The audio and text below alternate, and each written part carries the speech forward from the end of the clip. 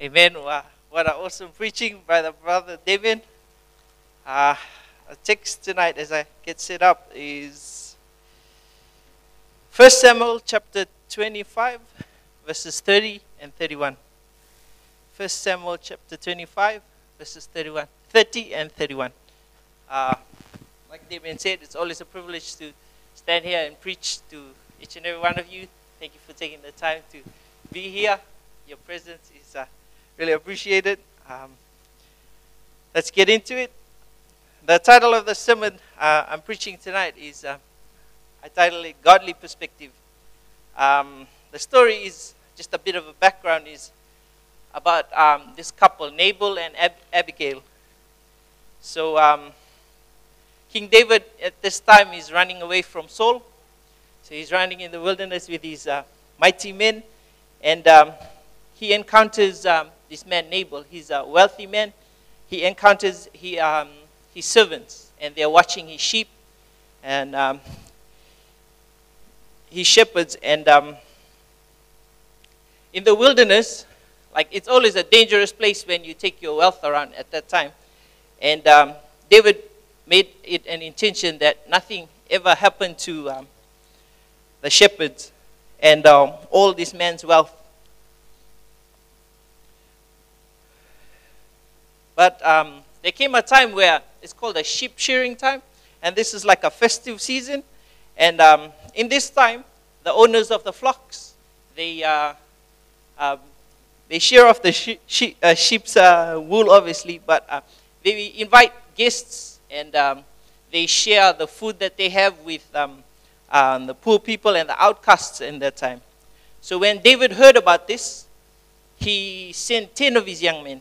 He sent 10 of them to this man Nabal, and he requests, because of the kindness that he showed to his shepherds in the wilderness, he requested if there was anything that this man Nabal had that he could give to these 10 young men, it would be really appreciated. But 1 Samuel chapter 25, verses 10 and 11, we see Nabal's reply. And Nabal, this guy is sort of a mean guy. And his reply to David is, to the young man, is, "Who is this fellow, David?" Nabal sneered at the young man. "Who does this son of Jesse think he is? There are lots of servants these days who run away from their masters. Should I take bread and my water and my meat that I've slaughtered for my shearers and give it to a band of outlaws who come from who knows where?" And when he says this to these 10 young men go back to David, and they tell him what this man has said, and this causes David to be really, really, really angry. And he's on his way. He tells his men, "Gear up, we'll go and kill this guy and every man in his household." And the text that we're about to read is this man Nabal, his wife Abigail. Through the text, you'll see that she's a faith-filled woman, and we'll get straight into it. So David is on his way to kill every man in her household, but she decides to meet him halfway with what he requested. When she sees him, she says, verse 30, "When the Lord has done all he has promised and has made you leader of Israel, don't let this be a blemish on your record. Then your conscience won't have to bear the staggering burden of needless bloodshed and vengeance. And then the Lord has done these great things for you. Please remember me, your servant." And the first point I want to point out tonight is, in our text, is just like David, each and every one of us, we have a promised destiny. The Bible says that before we were even born, that God has a plan for you and I. Let's go back to David. We know the destiny that he has is he's been anointed already by Samuel the prophet, that he will be the next king of Israel. But in this time, he's running away from Saul, because Saul is trying to kill him in the wilderness. And similarly to us Christians today, we all have a calling upon our lives. Jesus has a calling for each one of you, no matter how high, but no matter how old you are or how young you are, God has a plan for you. But many times, just like what David's encountering, the devil throws in those spanners in the work that cause you to be distracted, that cause you to get angry, and cause you to doubt God. And you start to question, why didn't I get that miracle? Why didn't I get that ministry? But Jeremiah 29:11, God reaffirms to us is that, for I know the plans I have for you, says the Lord. They are plans for good and not for disaster, to give you a future and a hope. And the question I want to put out as I finish this first point is, are you going to allow God to do what He said He will do through you? Because many times, in order to get the jewel out of you and I, we need to go through some pressures in life.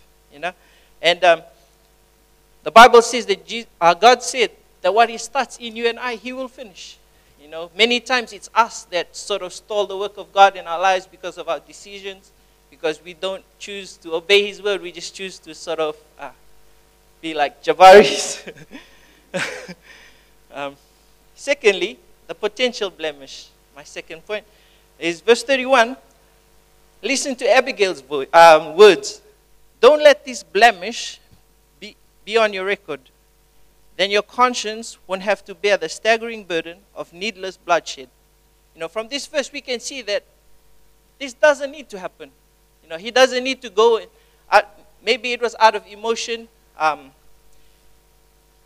You can understand where David's coming from. He's shown kindness to this guy, his assets in the desert, and this is the way this man chooses to treat him back.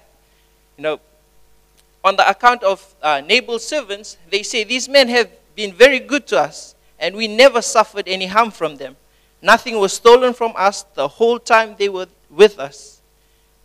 So you can understand that David didn't expect this was the outcome that Nabal would, the way that he treated and the way that he spoke, that Nabal would treat him like that. He was expecting that at least something would come back out of this. But when this happened, this caused David to be really, really angry. And to add to this wasn't done directly to David, it was done to his boys. He sent 10 of his young men. And you can imagine, as men, if you get humiliated in front of your boys, you always want to retaliate, thinking that, they got your back and you want to show this guy, oh yeah, you want to do that to me? I'll show you what's happening. So you can understand that David's made a sort of emotional decision, In verse 13, David replies, get your swords, was David's reply as he strapped on his own. Then 400 men started off with David, and 200 remained behind to guard the equipment. And we can all understand as men, sometimes we let things get into our heads, and then we overreact. But you can imagine if David went ahead with it, if he didn't encounter Abigail on the way there, and he went and he killed, for the rest of his life as king of Israel, he'd have to live with the fact that he shed innocent blood. And one truth and one testimony that's really applicable to me is that, how do I say this? You can't play around with girls and expect it not to affect your conscience. Because it's your conscience. It's my conscience. You can't outrun your conscience. And one day it might be someone else's wife. And you didn't need to bear that burden, but because you refuse to exercise self-control, now becomes awkward.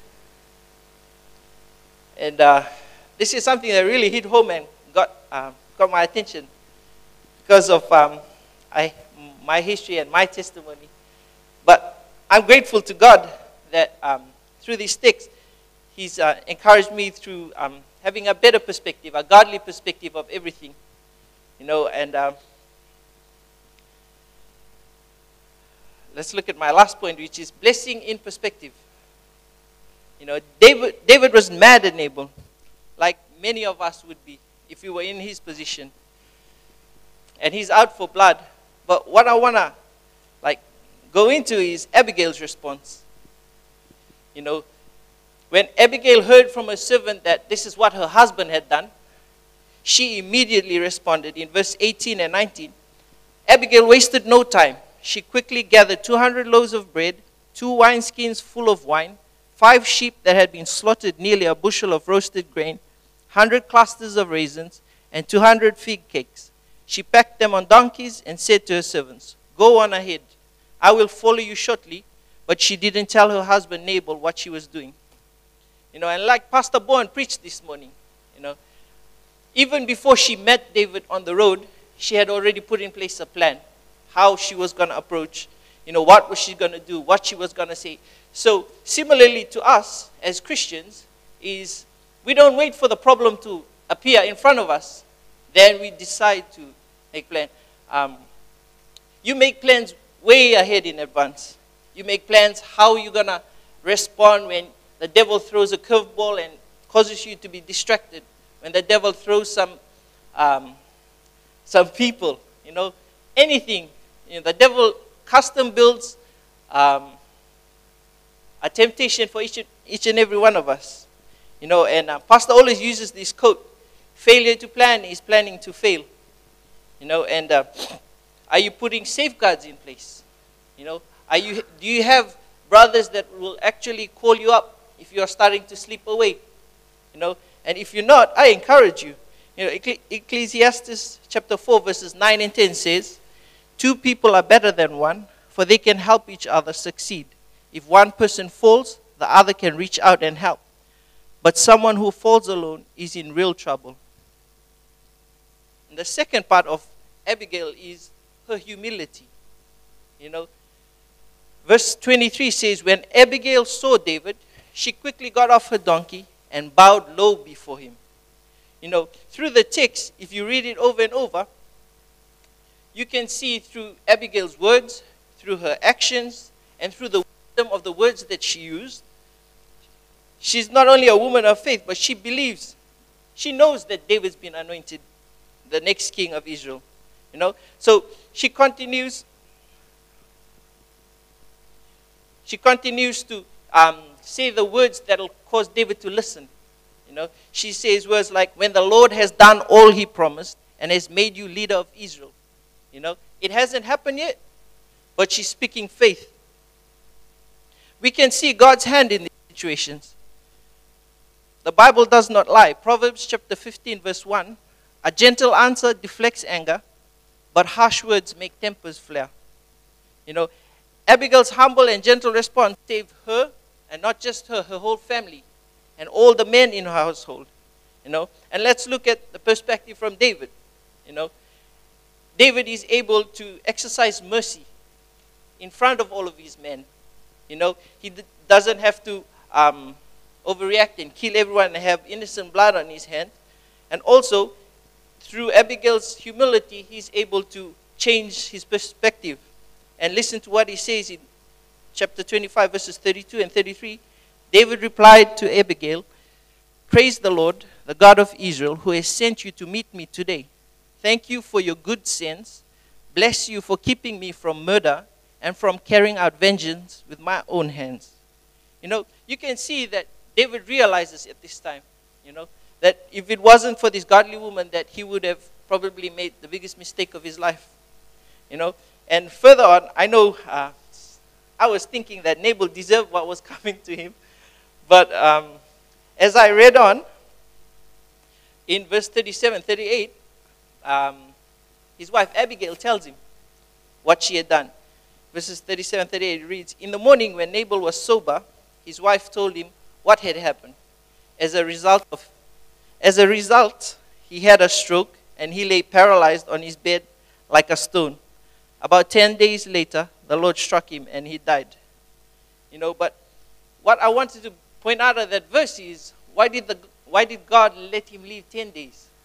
And we see from God's perspective, each and every one of them in this situation was valuable. He even put value on Nabal's life. I would have, if I was in that time and I was God, I probably would have just don't give him a chance to repent, But God gave him 10 days, and I believe God gave Nabal 10 days to repent. And just like each and every one of us, sometimes our pride gets hit. Sometimes we go through stuff that causes us to fall back. But God is giving us heaps of chances. I know I had heaps. I've only been saved quite a short while, but whenever I look back at my own life, I recall moments. I shared this earlier with the boys, but I recall a moment where I went out with a couple of my workmates, got drunk when I was supposed to be the sober driver, and I wake up the next morning and I'm in my lounge. I look up at the ceiling and I think to myself, how the heck did I get home?